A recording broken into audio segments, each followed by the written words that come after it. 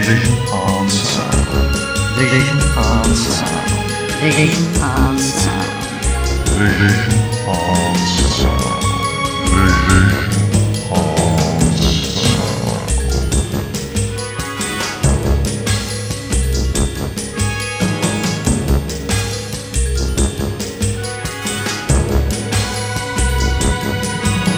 Vision on Sound. Welcome one and all to Vision on Sound here on Fab Radio International with me, Martin Holmes. This week we welcome back Paul Chandler, the Shy Yeti himself, for another one of our more random television-related chats, which will take us on one of those journeys where neither of us are really certain of where we're going. However, somehow Paul managed to make at least some little sense out of my usual word salad, and so we ended up tiptoeing lightly around the subject of celebrity podcasts in our own non-celebrity manner, made a brief visit to Soapland so that Paul could revisit Sons and Daughters, and inevitably update us about Neighbours before taking us inside number 9, visiting Ruby Wax Castaway on her desert island, having a brief but big steam adventure, and settling down to talk about cliffhangers. All in all, quite a convoluted journey for us to be making this week, but with Paul to navigate us, what could possibly go wrong? So, I better fire up those Fab Radio International time engines and see just where... Oh no, something's gone wrong. The inversion zones are overheating, and all the dials are flickering over the purple room. I might need to...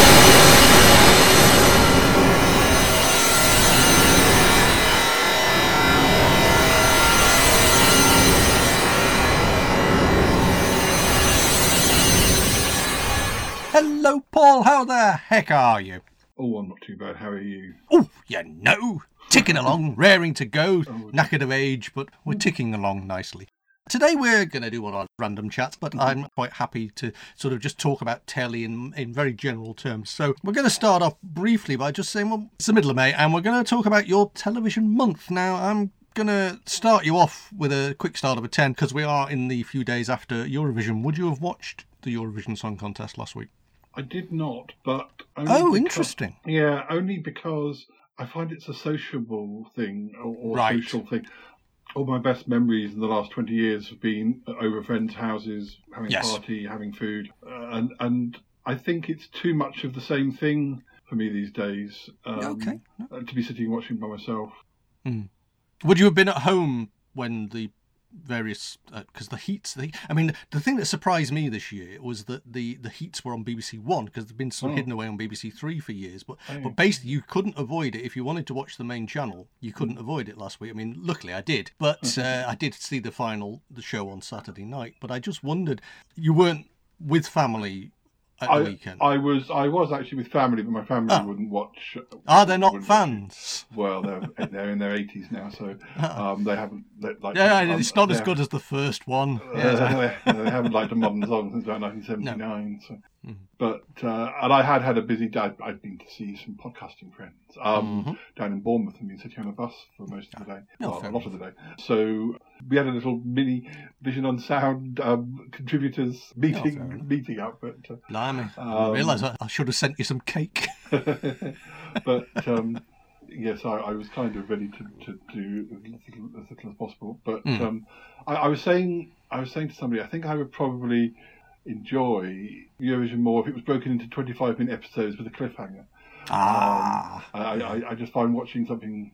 But the weird thing is, the one who won, the Swedish entry, I had heard that before it was even chosen, just randomly. I can't remember how I heard it, and I did quite like it. So I was aware of that, and then a couple of days before Eurovision, I thought, well, I better listen to our song and see what that's like, and that didn't really appeal. I didn't get through the whole way through. So that's the only two songs I heard. Right. I'm just surprised, really, because I know over in your other life you do talk a lot about Eurovision and the history of Eurovision, and I just wondered, is it something, I mean, will you watch it on catch-up, or are you not that bothered by it? I just won't watch it at all. I do think about watching it on catch-up and skipping through things, and perhaps the last few times, when I had a Skybox, the last few times I did record it and then do just that, but I think it's very much, I just associate it with being with friends, and it's a bit lonely. And yeah, so it's one of those in-the-moment things. I mean, it's interesting because I also managed to avoid the weekend before the entire putting the hat on the head of a man contest. I missed that as well. Yeah, and But the interesting thing about that is equally it's not something I would catch up on. But I suspect a lot of this sort of television, that sort of television, the liveness of it is what matters. And actually watching it on catch up sort of doesn't feel quite this. You know what I mean? You could watch it just to see the music or to see the songs, but you couldn't. You wouldn't sit there and then watch all the voting or anything like that. You would possibly watch the 2 hours that the songs are performed in if you wanted to watch it at all. But it is interesting that, because again, something like these massive, well, allegedly massive national occasions, they do kind of draw you in as if it's if the entire nation is watching it. And then you find out that people like yourself aren't, and people like myself aren't. There is a more ambivalence to these things. I'm not very good at being an observer these days. No. If I was doing, I hate Christmas, but I quite enjoy doing my Christmas podcast. Well, you do it on your own terms. That's the thing, isn't it? Yes. And you can have, and it's creative and it's challenging and it's fun and maybe it's sociable and it's limited to a very small part, not 5 months or whatever it is that Christmas takes these days. Eurovision, yes, I've done podcast episodes about Eurovision. That was fun, and I think you and I might have done one.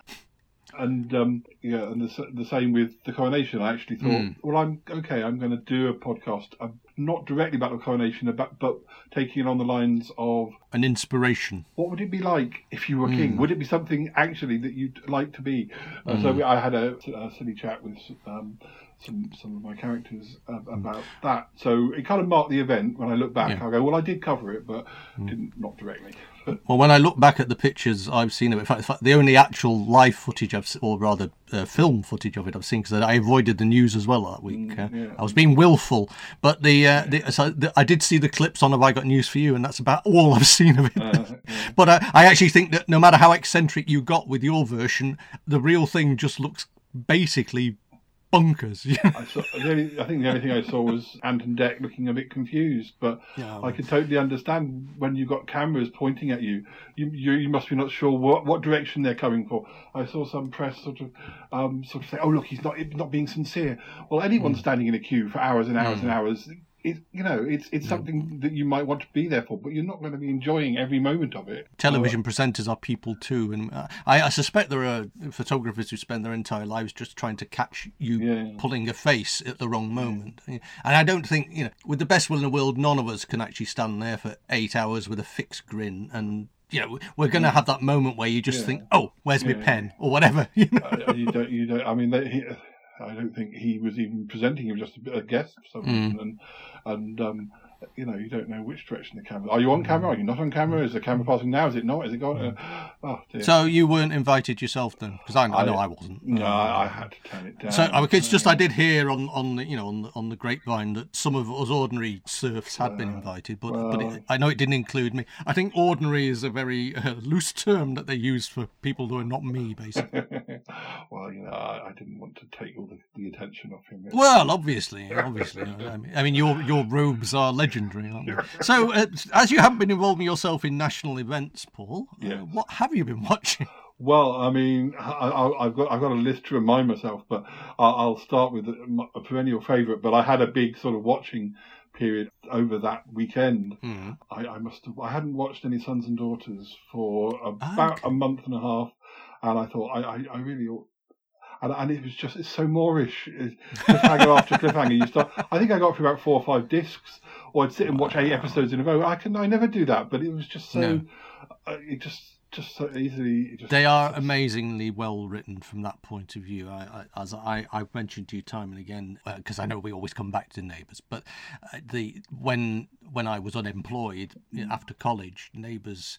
I would watch it twice a day, and you had to know how it sorted itself out. I think it's interesting, actually, that quiz shows seem to be developing the same format now, in the sense that they have people on for 2 or 3 editions, or the building prize. So actually you start to come back, not necessarily for the quiz show itself, but for the ongoing story. And I'm intrigued by this because modern television, as you know, I'm not a huge fan of modern television, but modern television now has this repeat viewing thing. It sucks people in, so they want to see how various strands. I mean, this whole reality television thing, which again I cross streets to avoid, but you can see why the way that the end of episodes are sort of trailed for the next episode. And you see clips on the trailers where you could see how people are trying to work out the narrative, how to work out the storyline, how to work out how this couple or that couple or these people, how that will unfold. And I think it is kind of fascinating that television has sort of picked up on that, because oddly enough, the soap opera is what did it first, isn't it? Yeah, I mean, I do find that perhaps we're just very much against what they want us to be as viewers. We like to do our own thing, make our own product, and I even find with other podcasts, I've got very bored of the few celebrity podcasts. They're also neatly packaged, neatly and it's kind of a famous person talking to a famous person, but then you also heard that person on another one the other day, and actually. There's not much benefit about with a famous person talking to another famous person. I think if you're interested in the person, but there must come a point at which, I mean, again, I know that, I mean, we're not celebrities, you and I, we're not famous people, but I actually prefer the intimacy of this show, or the way we do this show, which is people who are interested in the subject rather than people who might have been in the subject. I know that kind of is weird, and it's a very good excuse for me not having exciting big name guests on the show. But actually, I sometimes think that the exciting big name guests probably wouldn't be as interesting as somebody who really, really enjoyed Callan. Telling me why they really passionately enjoyed watching Callan. And I think that, to me, it's a more interesting conversation for me to have. So I'd like to think it's a more interesting conversation to listen to. I'm probably wrong. I'll probably get feedback telling me that, you need to get some celebs on. But I'm not sure I'd want to. They'd scare me to death anyway, to be honest. Yeah, I mean, also, I'm naming no names, but sometimes I've heard a famous person on a podcast who perhaps is also considered to be an expert on, I don't know, Sherlock Holmes or whatever. But then actually they may know their stuff, but that doesn't mean to say that not very good at putting it across. Well, or they don't necessarily know it any better than their listeners, because their listeners also, it's, everyone can study Sherlock Holmes or can study a particular type of horror film or whatever and become an expert. Just because you're now famous doesn't mean that you know it better. In fact, one or two I've heard make quite bad mistakes.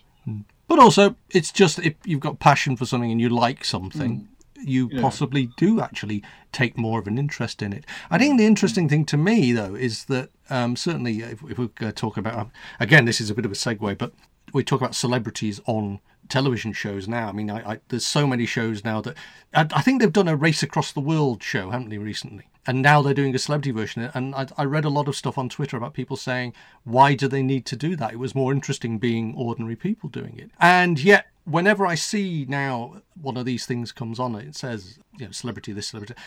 Because I don't watch any modern television really, or very rarely watch any. I don't know who these people are. And I know that makes you sound like the old curmudgeon say, well, I don't know who any of these people are. But actually, I simply don't. I wouldn't know. If I was in a bar next to them and people were fawning all around, I'd think they were fawning at me. Why are these people all gasping? Oh, I'm stood next to somebody who was big on Love Island or something. But I wouldn't know any of those shows.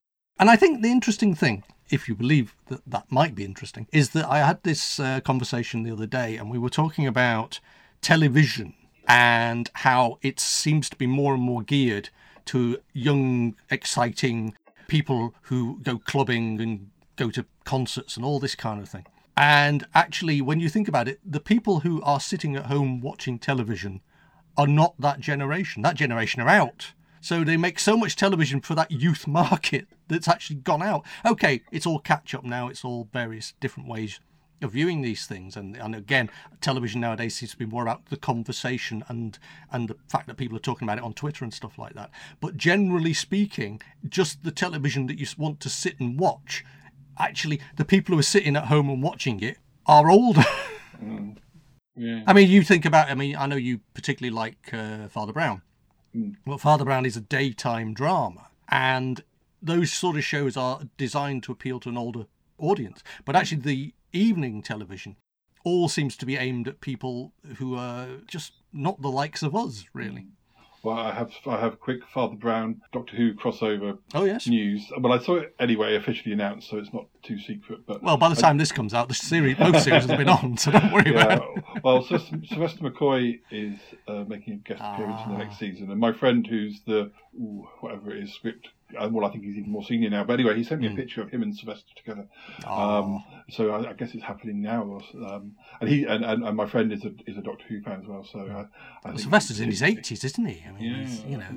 So it's nice that he's still getting the work. Yeah, I think it's extra nice that my friend is getting to sort of sometimes work with people he's admired on shows that he likes. You should get in touch with him and say, Sylvester, Colin and Peter Davison doing a remake of Last of the Summer Wine. We want to see it. Yeah. Well, actually, we will come back to Peter Davison in my TV month in a moment. Oh, okay.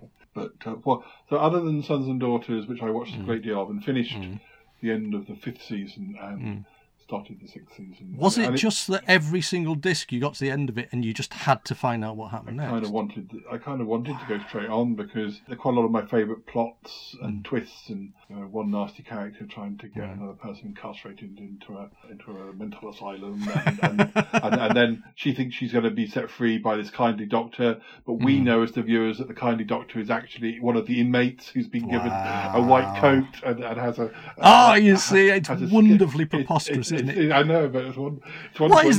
What separates the soap from the sitcom? Really, I mean, it's a fine line, isn't it? Sometimes, it's the hilarity of it. Certainly in these later seasons, there is more humour. But going back to the 70s, the Australian soap number 96 had quite a lot of humour in it at times. But I think actually some of the dark plots. I was listening to your It's a Sin episode last night and enjoyed that, and you were saying it was a mix. It was a mixture of there were happy scenes, comedy and drama. Scenes, yeah.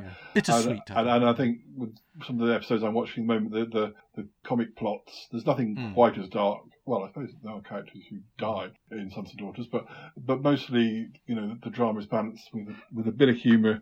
Some soaps can be very po-faced, and I mean, there was one character who they got into a situation where she needed to go even more weird because she's supposed to be the same character who was in episode 1 but had plastic surgery halfway through. Right. Is now played by a completely different actress. And actually the character, I think, is far more fun now and they do far more diverse things with the second version of this character than they did. Including her dressing up as a very tarty woman so she can kind of find her way into this and just seeing the character, I just sat there with the biggest smile on my face.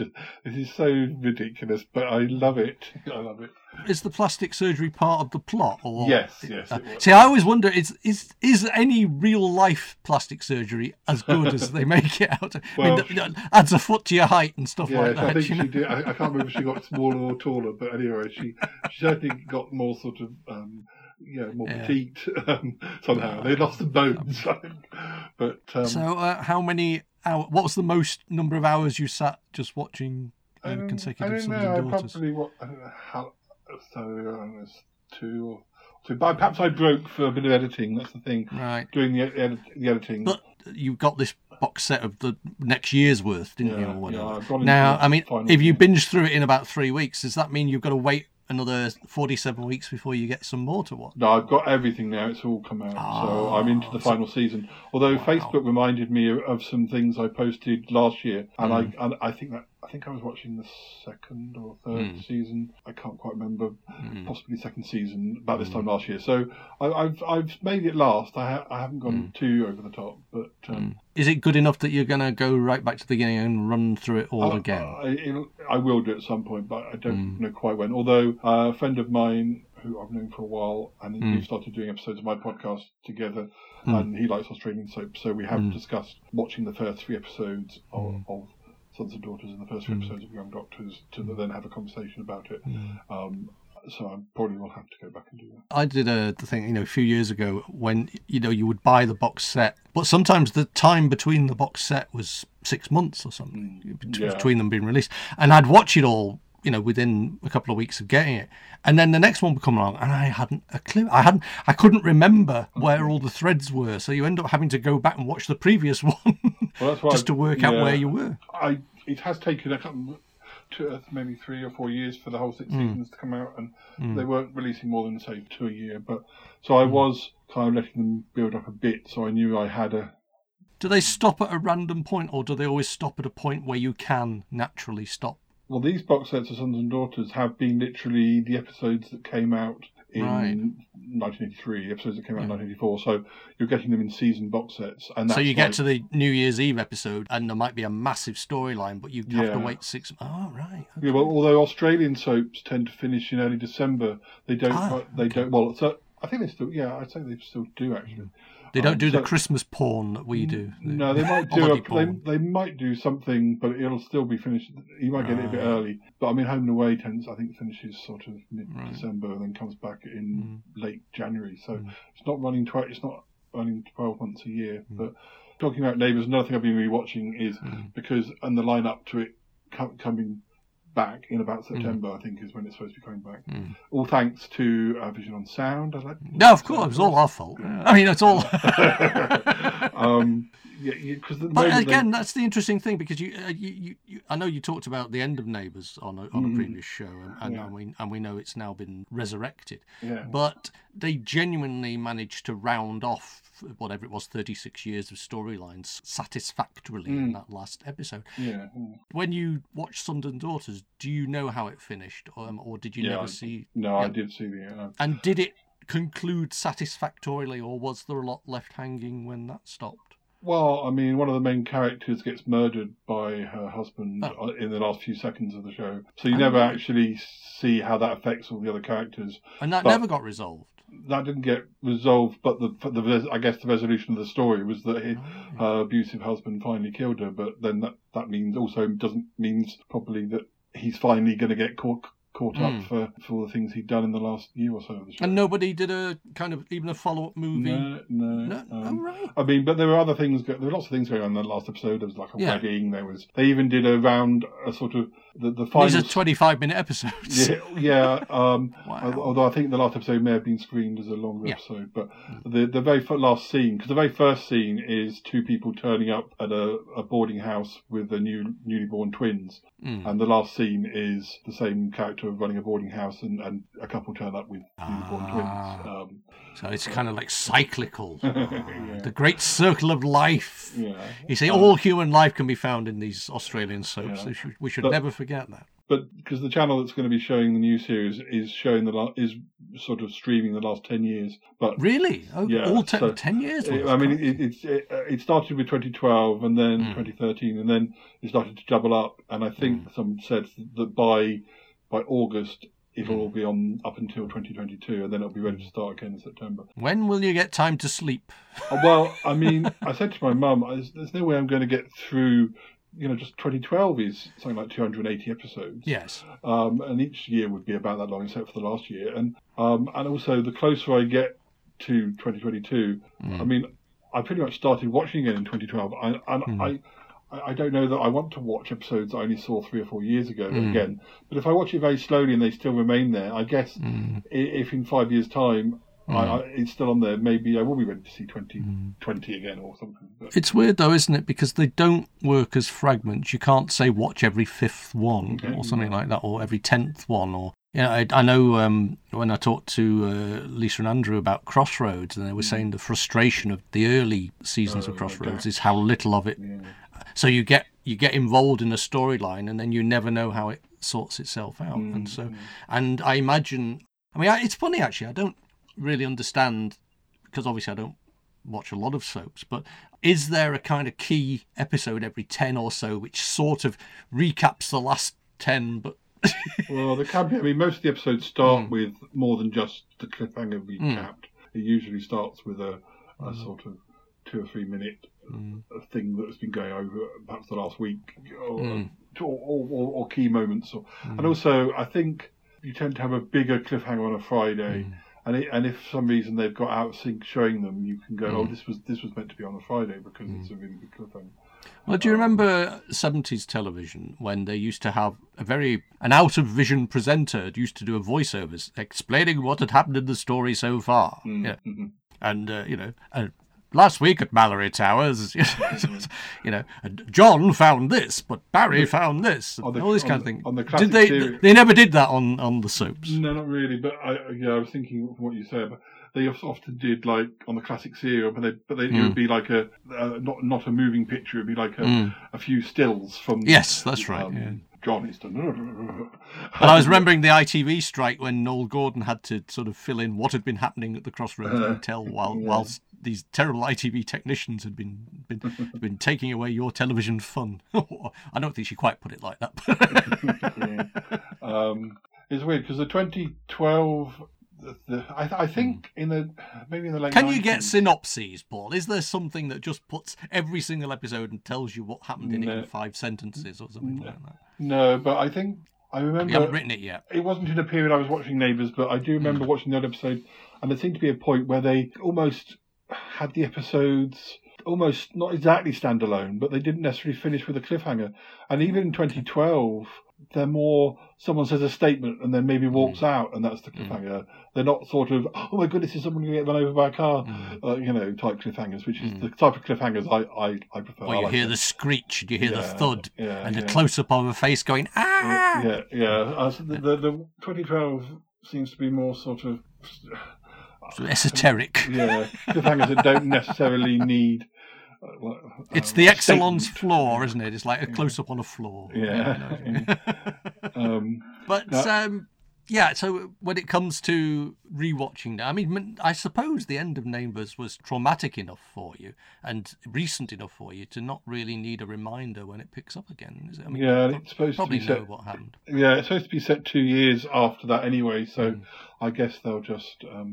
I think a lot of the characters are still going to be there. So, I mean, it's time travelling. It won't be in real time. No, I guess it'll be in 2024 or something. Ooh, slightly in the future. Yeah. Wow. Space Neighbours. They'll all be wearing tinfoil. It's going to be brilliant. Bouncer, Bouncer hasn't been gone for years. But Bouncer in a helmet. Oh, it'd be a glass tank where they put his head. Yeah. Let me tell you about some of the other things I've watched. Some of them more detailed than other, perhaps. But I've been watching Inside Number 9 because there's a new season of that out. Right. I'm still catching up on that. I think I'm on about season 5. We did a big... Because, I mean, actually, your recommendation, we started watching it. And I think we got to about halfway through season 5 and then found something else to watch and haven't been back yet. But so we're about 4 seasons behind. But one of those seasons around that point is one of my favourites because I think I do find it sometimes can be quite patchy, or because I think I have the mind I have. I'm kind of perhaps writing in a similar genre, so I'm like, I can see what the twist is going to be because I've written something similar. Not saying I'm writing it at their level, and obviously no one's watching it and say where's their. But again, it's like we said about podcasts. They inspire. The way the mind, the way the mind works. Just because you're famous or not famous doesn't mean to say that you haven't done that idea first, just that they've done it, and some people do. But I think the next one we've got is either a group of people in a lift. I think that's the one we're just about up to. I think, or at least that's what it looks like. I think we've reached the last one I remember watching is the 2 comedians. I think that might be one of my favourite seasons. There is definitely that season where I like virtually everyone in it, and yet maybe a season before there was only perhaps one in the whole season I liked. But sometimes I don't like it because I do get the twist, and people have said, "Oh, this is brilliant," and I'm like. But it's only brilliant if you get the references, isn't it? That's the thing. I mean, sometimes, or if you're not so familiar with the genre, you see it and you think, wow, this is amazing. But then if you're like us, you're like, they did that in Twilight Zone, they did that in Night Gallery, they did that in But we're possibly at the right age, aren't we? That's the interesting thing about it, because they're more or less the same age as we are. So that's the thing. So actually their points of reference would be the same as ours. Really. Which I think is sometimes, it's not a problem for some people. Say ours, you're much younger than I am. Well, we still watch the same era of TV. And I think maybe that's where it doesn't always work because we already know some of the tropes that they're using. Whereas my mum, like she watched, there was a quite good one this week, which involved internet dating. I won't say any more, but my mum didn't get the twist, but I kind of I suspected the twist, and I was right. You're between the worlds, you see, Paul. That's the thing. You're one of these modern people, with all the modern sort of stuff, but you've also got this mind that goes back to the older stuff. So you're right. You're perfect for Inside Number 9. I'm probably a little bit curmudgeonly and old, you know.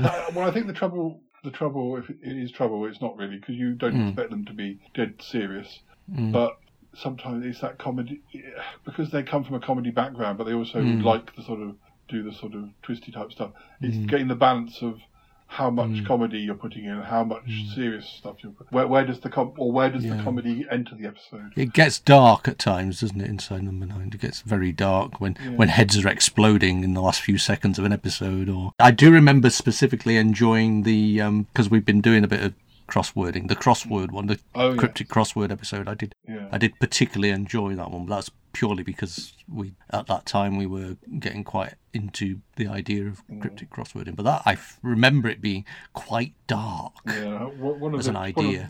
The first episode, because they do one at Christmas, which I think counts as being part of this season, and then it's been like another 4 months. Well, I think that might be the first one I ever saw. Actually, I think I'd gone to that because of people have been telling me, like yourself, how good a show it was. Yeah, the first episode when they came back, so really the second episode of this season, was quite gory for the time. And I also know my mum watches it. Sometimes it doesn't really bother me, but I'm thinking there's quite a lot of swearing in this episode, and I don't think it's really necessary to be quite this sweary. And my mum's watching, and they've just cut someone's foot off, and I'm not watching a horror film. I'm watching Inside Number 9. I'm not quite expecting foot being cut off, but. So, how old are your parents, Paul? 80s?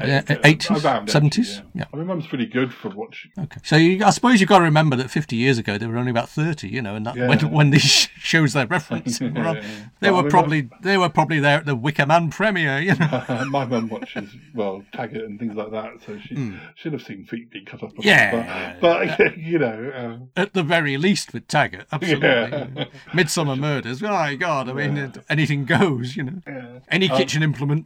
I'll tell you 2 more shows I've been watching, The Covenant, and then I'll jump back to one that's older that I've only just started watching. Okay. I watched, and I'm not sure if this is the proper title, but basically Ruby Wax on a Desert Island. Ruby Wax on a Desert Island. On Channel 5. I can't remember quite what the full title was. But that's actually the comedian and writer and therapist, Ruby Wax, not the Ruby Wax on an Island. That's a different thing. Let me find out if I can get the actual title. Just in case you want to watch it. Ruby Wax Castaway. It's a 2-part thing. Joanna Lumley appeared on it because she, about 30 years ago, did something very similar. Oh, okay. When she was on a desert island, of course, they're friends from comedy and stuff. Well, I imagine there's a lot of people of a certain age who, if they were landing on a desert island and Joanna Lumley turned up, they'd be quite happy. I mean, yeah. Well, Joanna Lumley is a more calmer character and seems to cope with it. So she's not just basically been left on a beach with 8 records and a book. I mean, No, poor Ruby Wax had a pretty awful time weather-wise. I'm not quite sure now exactly where they were, but I mean, somewhere that should have been sunnier than it was, but they got caught in some sort of typhoon or something. Yeah, and a lot of it was very wet, and then when it wasn't wet, it just looked like Brownsea Island on a wet.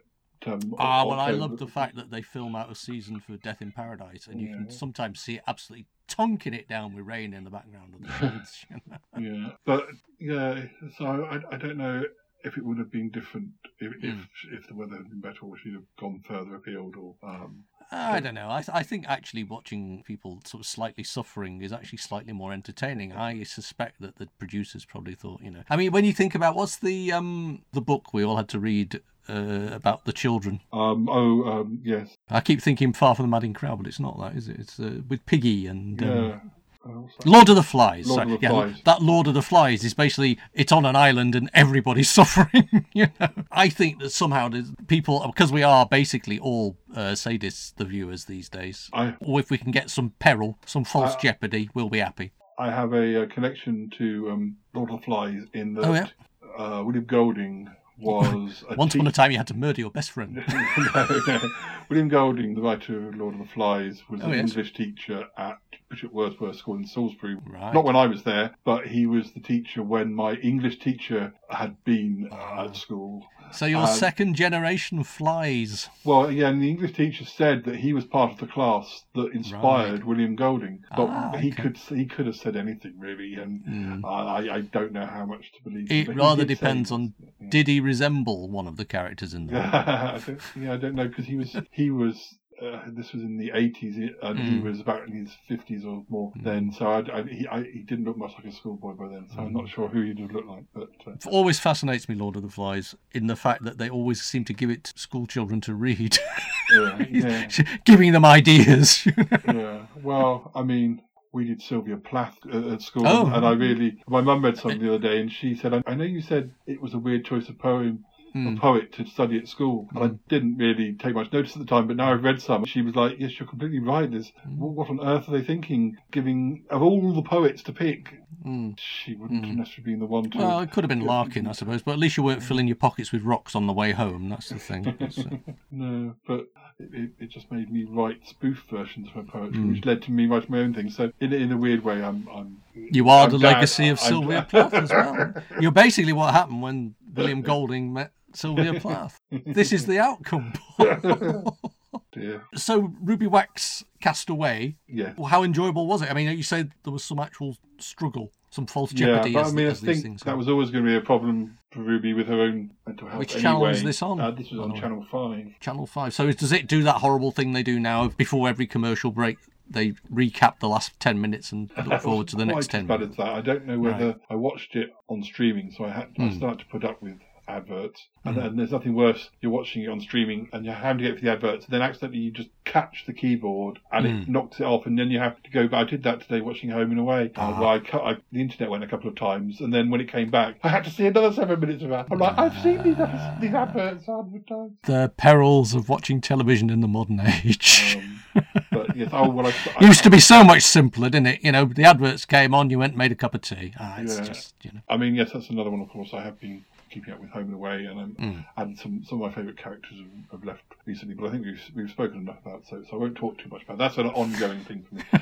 I always come back to you for my soap updates, Paul. I'm sure the listeners absolutely love to hear them, so I wouldn't worry about it. The other thing I watched, which was another documentary, although I haven't finished watching it, is I think it's called The Big Steam Adventure. It's got John Sargent and Peter Davison. I think I saw a trailer for that, yes. And I only really watched it because Peter Davison was on it, to be honest, but not that it's not enjoyable. He's got to that age, hasn't he? I mean, he's in his 70s now. I mean, that still doesn't compute with me that Peter Davison's in his 70s. He should always be 29 and holding a cabbage. You know, it just sort of makes sense. When he's got his flat cap on, you don't necessarily see that his hair's receded either. And he doesn't look 70. I'd say he looks 55 or 60 maybe. He's quite well preserved for 70. Well, I think generally people are getting better preserved. I suppose it's to do with, I don't know, what's that stuff that a lot of chaps who aren't me put on their faces? Yes.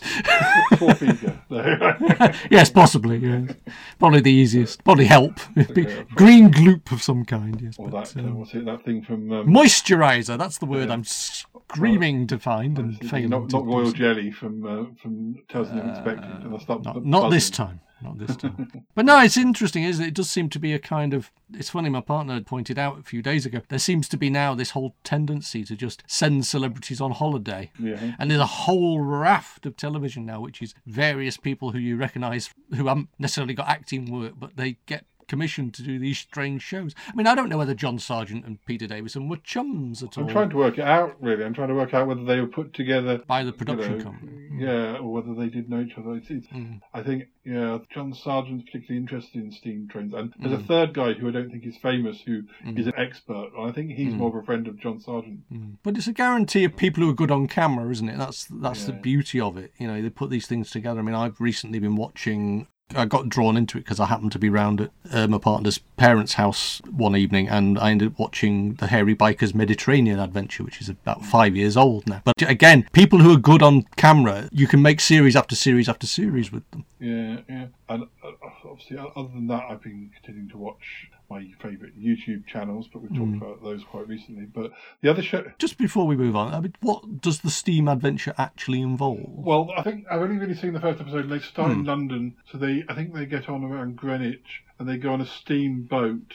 Right, it's a boat thing. Well, to start with, and then they get off the boat around Tower Hill and get on a little steam car. Right. And then they go to a railway station, they go across town, and they get on a steam train. And then I don't know.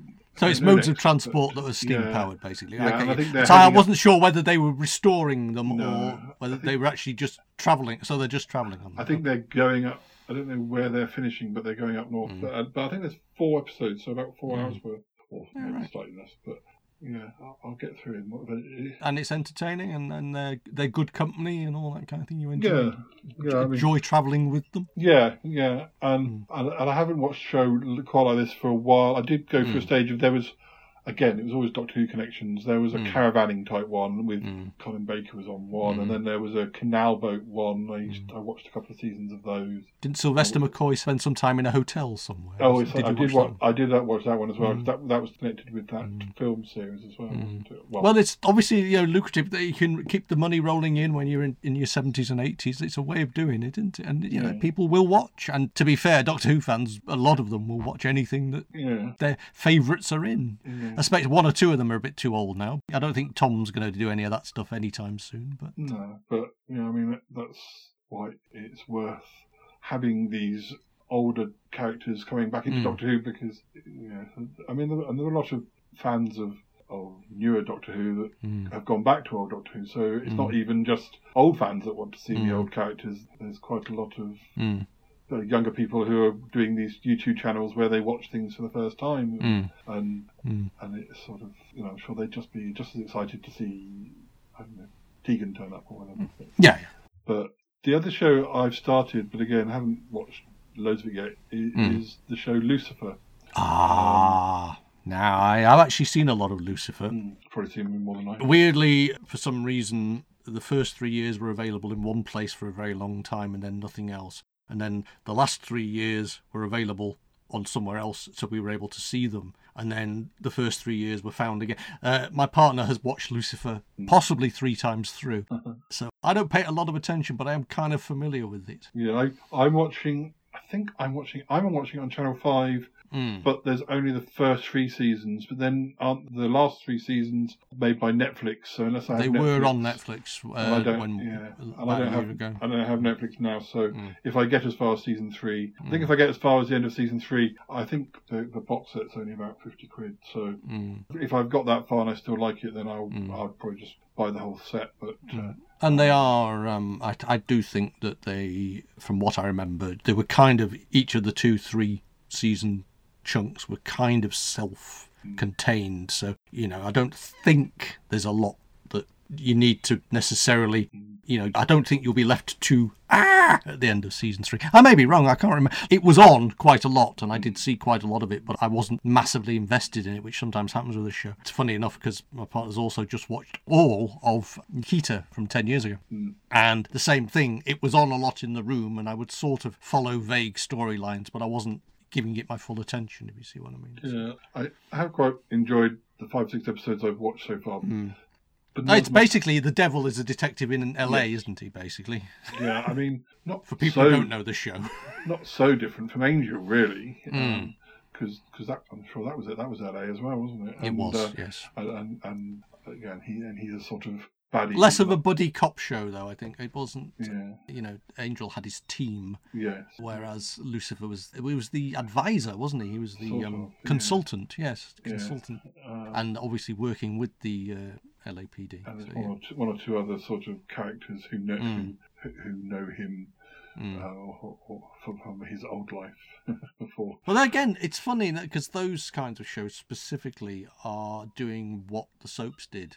They are very good at having those cliffhanger out to draw you back to make sure you'll watch the next one. I mean, it kind of makes me slightly nostalgic for the non-cliffhanger television, the kind of self-contained Rockford Files type television or Starsky and Hutch, where everything would be forgotten at the beginning of the next episode. It's like, they could be shown in any order and nobody really minded. But there is a definite narrative thrust to these shows nowadays that, things are referred back to and ahead of. And of course, that's much more sophisticated storytelling, and it's very good television. But it is interesting because now I don't think you can just go to the shelf and say, I'll watch an episode of Lucifer. You end up watching 8 of them on the bounce. Yeah, I think there's definitely things that are kind of like, maybe season arcs in what I'm watching at the moment. I mean, I sort of, with the fictional episodes of my podcast, I do have ongoing things, but then I also do separate standalone episodes. But I mean, only I know that. You have to have listened to them to know that. It's not like they're flagged up on the screen. You can listen to this one, and it doesn't matter if you haven't heard the rest of it. So you haven't basically started doing cliffhangers out of your show to the next show. And well, yeah, I have done that. But not every week, and not every plot line. But it's a bit of a mixture. But because everything we learned through watching these kinds of programs. So yeah, everything we know about story structure and episode structure, and everything you know. I mean, I don't do any of that stuff because I'm basically a bit rubbish, but no, that kind of thinking, it's actually got into all of our heads. It's funny because the playwrights didn't do that. You didn't sort of, Arthur Miller didn't write a play and sort of ended on a cliffhanger and say, well, just wait till I've written my next play. Yeah, I mean, I like to consider myself a relatively expert in cliffhangers, having done 3,200 and something when I did my Sutton Park, and I'm familiar with the concept. Your video show, people might not know, you did, like you say, 3,000 episodes of a video show back in the 90s, didn't you? Yeah. And it basically, every single one had a cliffhanger. Yeah. Wow. Because I love cliffhangers. Because you'd been taught this by the shows you were watching. Yeah, and I was saying to you earlier that I'm more of a fan of the cliffhanger than I am the genre. The only reason it didn't matter what show it was, you just liked the cliffhanger. Yeah, I'm sure. I mean, that's probably why I do like soaps. It is not because I necessarily like. I mean, I don't like the soapy stuff, the romance stuff very much. Anyway, I like the murderous stuff, or the sort of where the viewers. But that's the ongoing arc. I mean, you grew up watching Doctor Who. I know you're a Doctor Who fan, but Doctor Who. Obviously, if it was a 4-parter, there wasn't generally a cliffhanger into the next story. I know it happened a few times. Yeah. Occasionally, they linked it. More in the 60s, if anything. So, does that mean every 4th episode of the Doctor Who, you were really kind of disappointed that it didn't? No, but sometimes 4th episodes have been it's finishing stories is always because.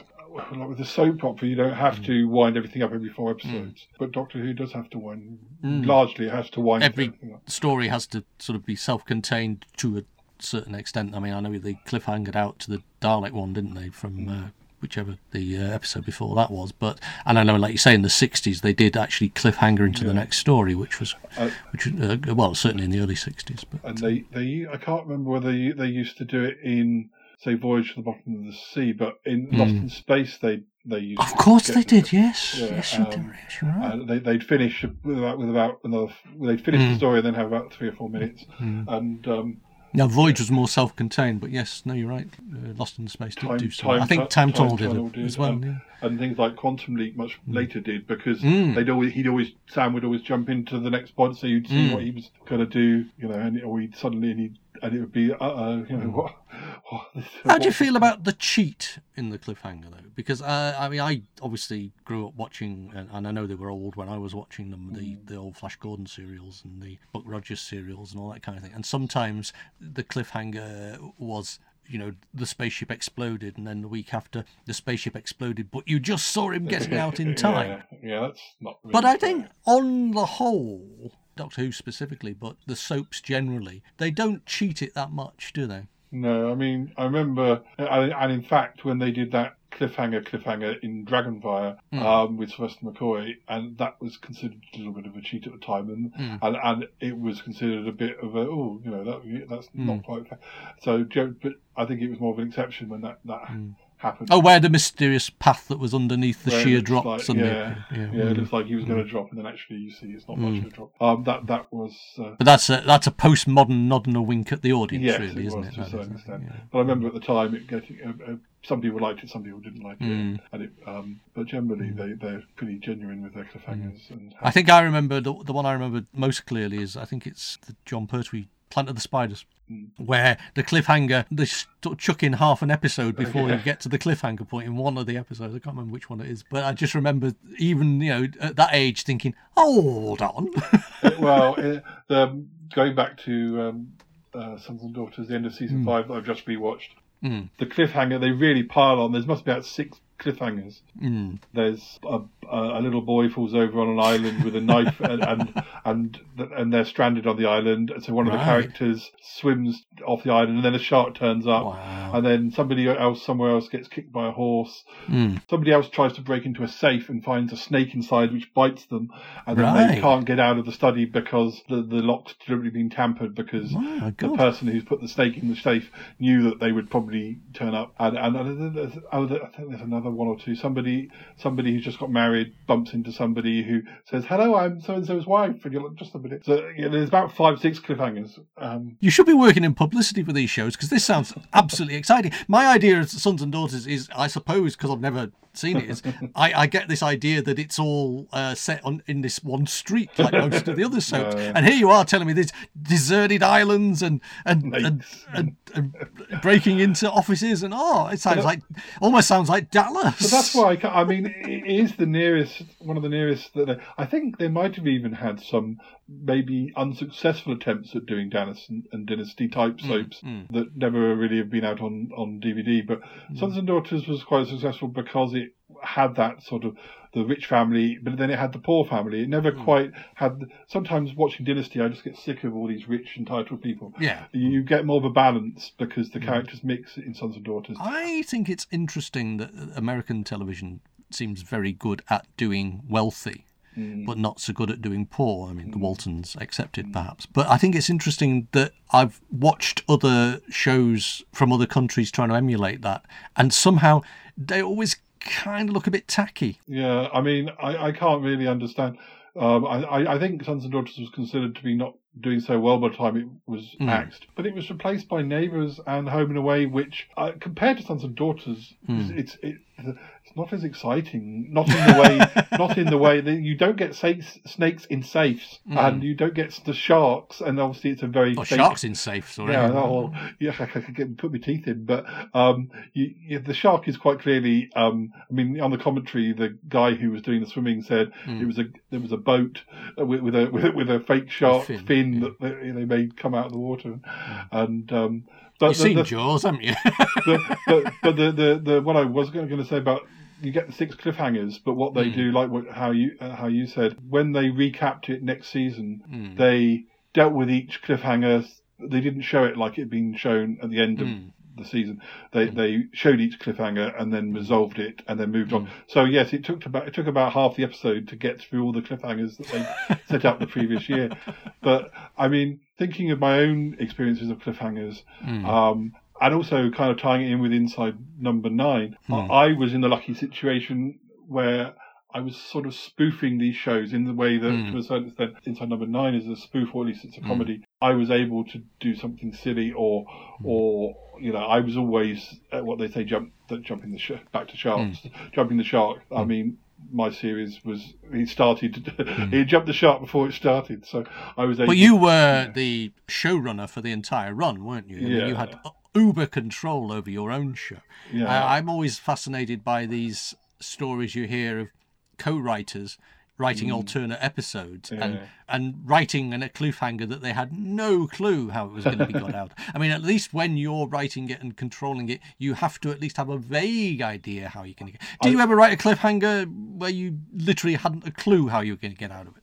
Well, because we were recording and it's the end of everything. Universe explodes is a difficult one to come back from, isn't it? Well, sometimes I've written stuff with friends where we passed. Back in the days when we wrote it in books, like by hand, we passed the book around and leave a cliffhanger. The next person would. So I've done it as a writing exercise before now. What I did my own show. Obviously, this before it sounds, it was very much home video and all that sort of thing. But we still did it like it. We took it seriously, even though it was silly.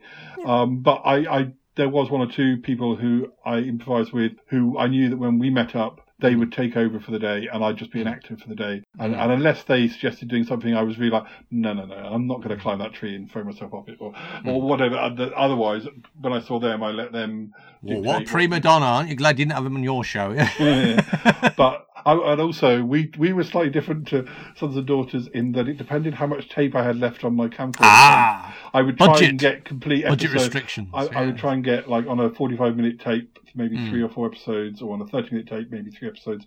But basically, if I'd only left 8 minutes at the end of a tape, then largely, unless there was some inserts we recorded separately, generally I was like, okay, we've got 3 minutes to get to the next cliffhanger. So I don't think your experiences are that different, though, to what people would call real television, really. I mean, ultimately, I suspect these kind of criterion are exactly what comes to mind for everybody else as well. Well, when you hear about shows that kind of, they kind of say once the camera started rolling, you had to keep going. Like, I mean, Lisa was saying that about Crossroads, wasn't she? That once it started, you didn't get a second take. And we didn't used to really stop things. We used to just kind of snigger and move on.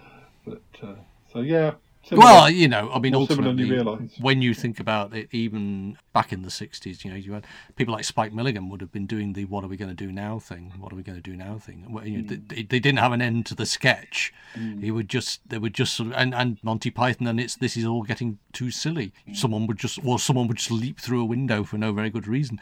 It was obviously recognised by comedians, but it was obviously recognised by viewers as well as a trope.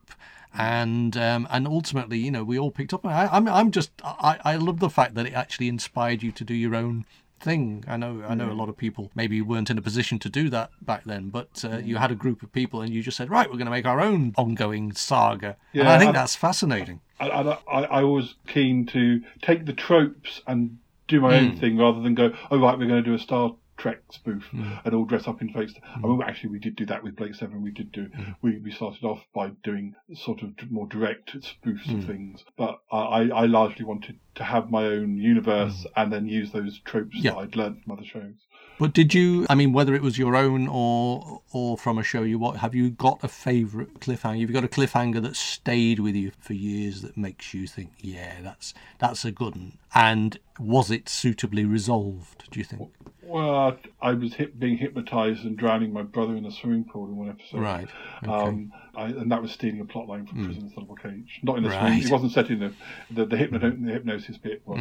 We did a few things like there's a chalk pit in Salisbury, and we tried to make it like we were going to fall off the chalk pit and film it in such a way it looked like we were about to fall off. But well, I just mean that Mary Whitehouse would maintain that you were traumatised as a child by seeing, certain things at the end of episodes, and I just wondered, do they still haunt your nightmares? Tom Baker being drowned, or the mask of Greel being pulled off by Lee. No, I mean, do these things? Well, I suppose they're a bit before your time, actually. But do those things still haunt your memories? No, they didn't. They don't. That's when my heart beats fastest and most. That's when I'm most excited. I'm most alive when I see Scarab's face pulled off or something. I think that's our hour, Paul. So thank you very much for that. And I think on that bombshell, we will head off with the proviso. She'll come back next week, kind of thing. But or will I? Da, da, da. That's fabulous. I look forward to talking to you again. Yes, if you want to do a spontaneous cliffhanger to end the show.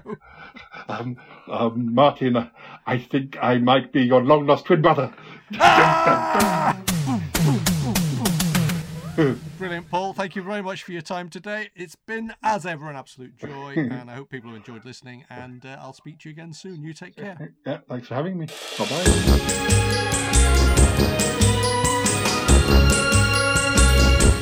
Many thanks to Paul Chandler, the Shy Yeti, for joining me for another of those random telechats that I enjoy having occasionally. These stream of consciousness could go anywhere conversations are always fun to do, but they can be quite challenging because you're never quite sure what's going to crop up, which can lead to moments where the memory fails to keep up with where the mouth is heading. So, whilst our details might get a little hazy from time to time, I hope the enthusiasm my guests have for these shows at least keeps you all amused. Paul's prolific podcasting skills are continuing to bring you the Shy Life, which can be found via your podcast platform of choice, and many extracts from his epic video production Sutton Park can be found via his YouTube channel. So that's this edition of Vision on Sound, not exactly ending on a cliffhanger. I just need to take a moment to thank everyone at Fab Radio International for helping us to be continued, and of course my thanks go out to each and every one of you for listening.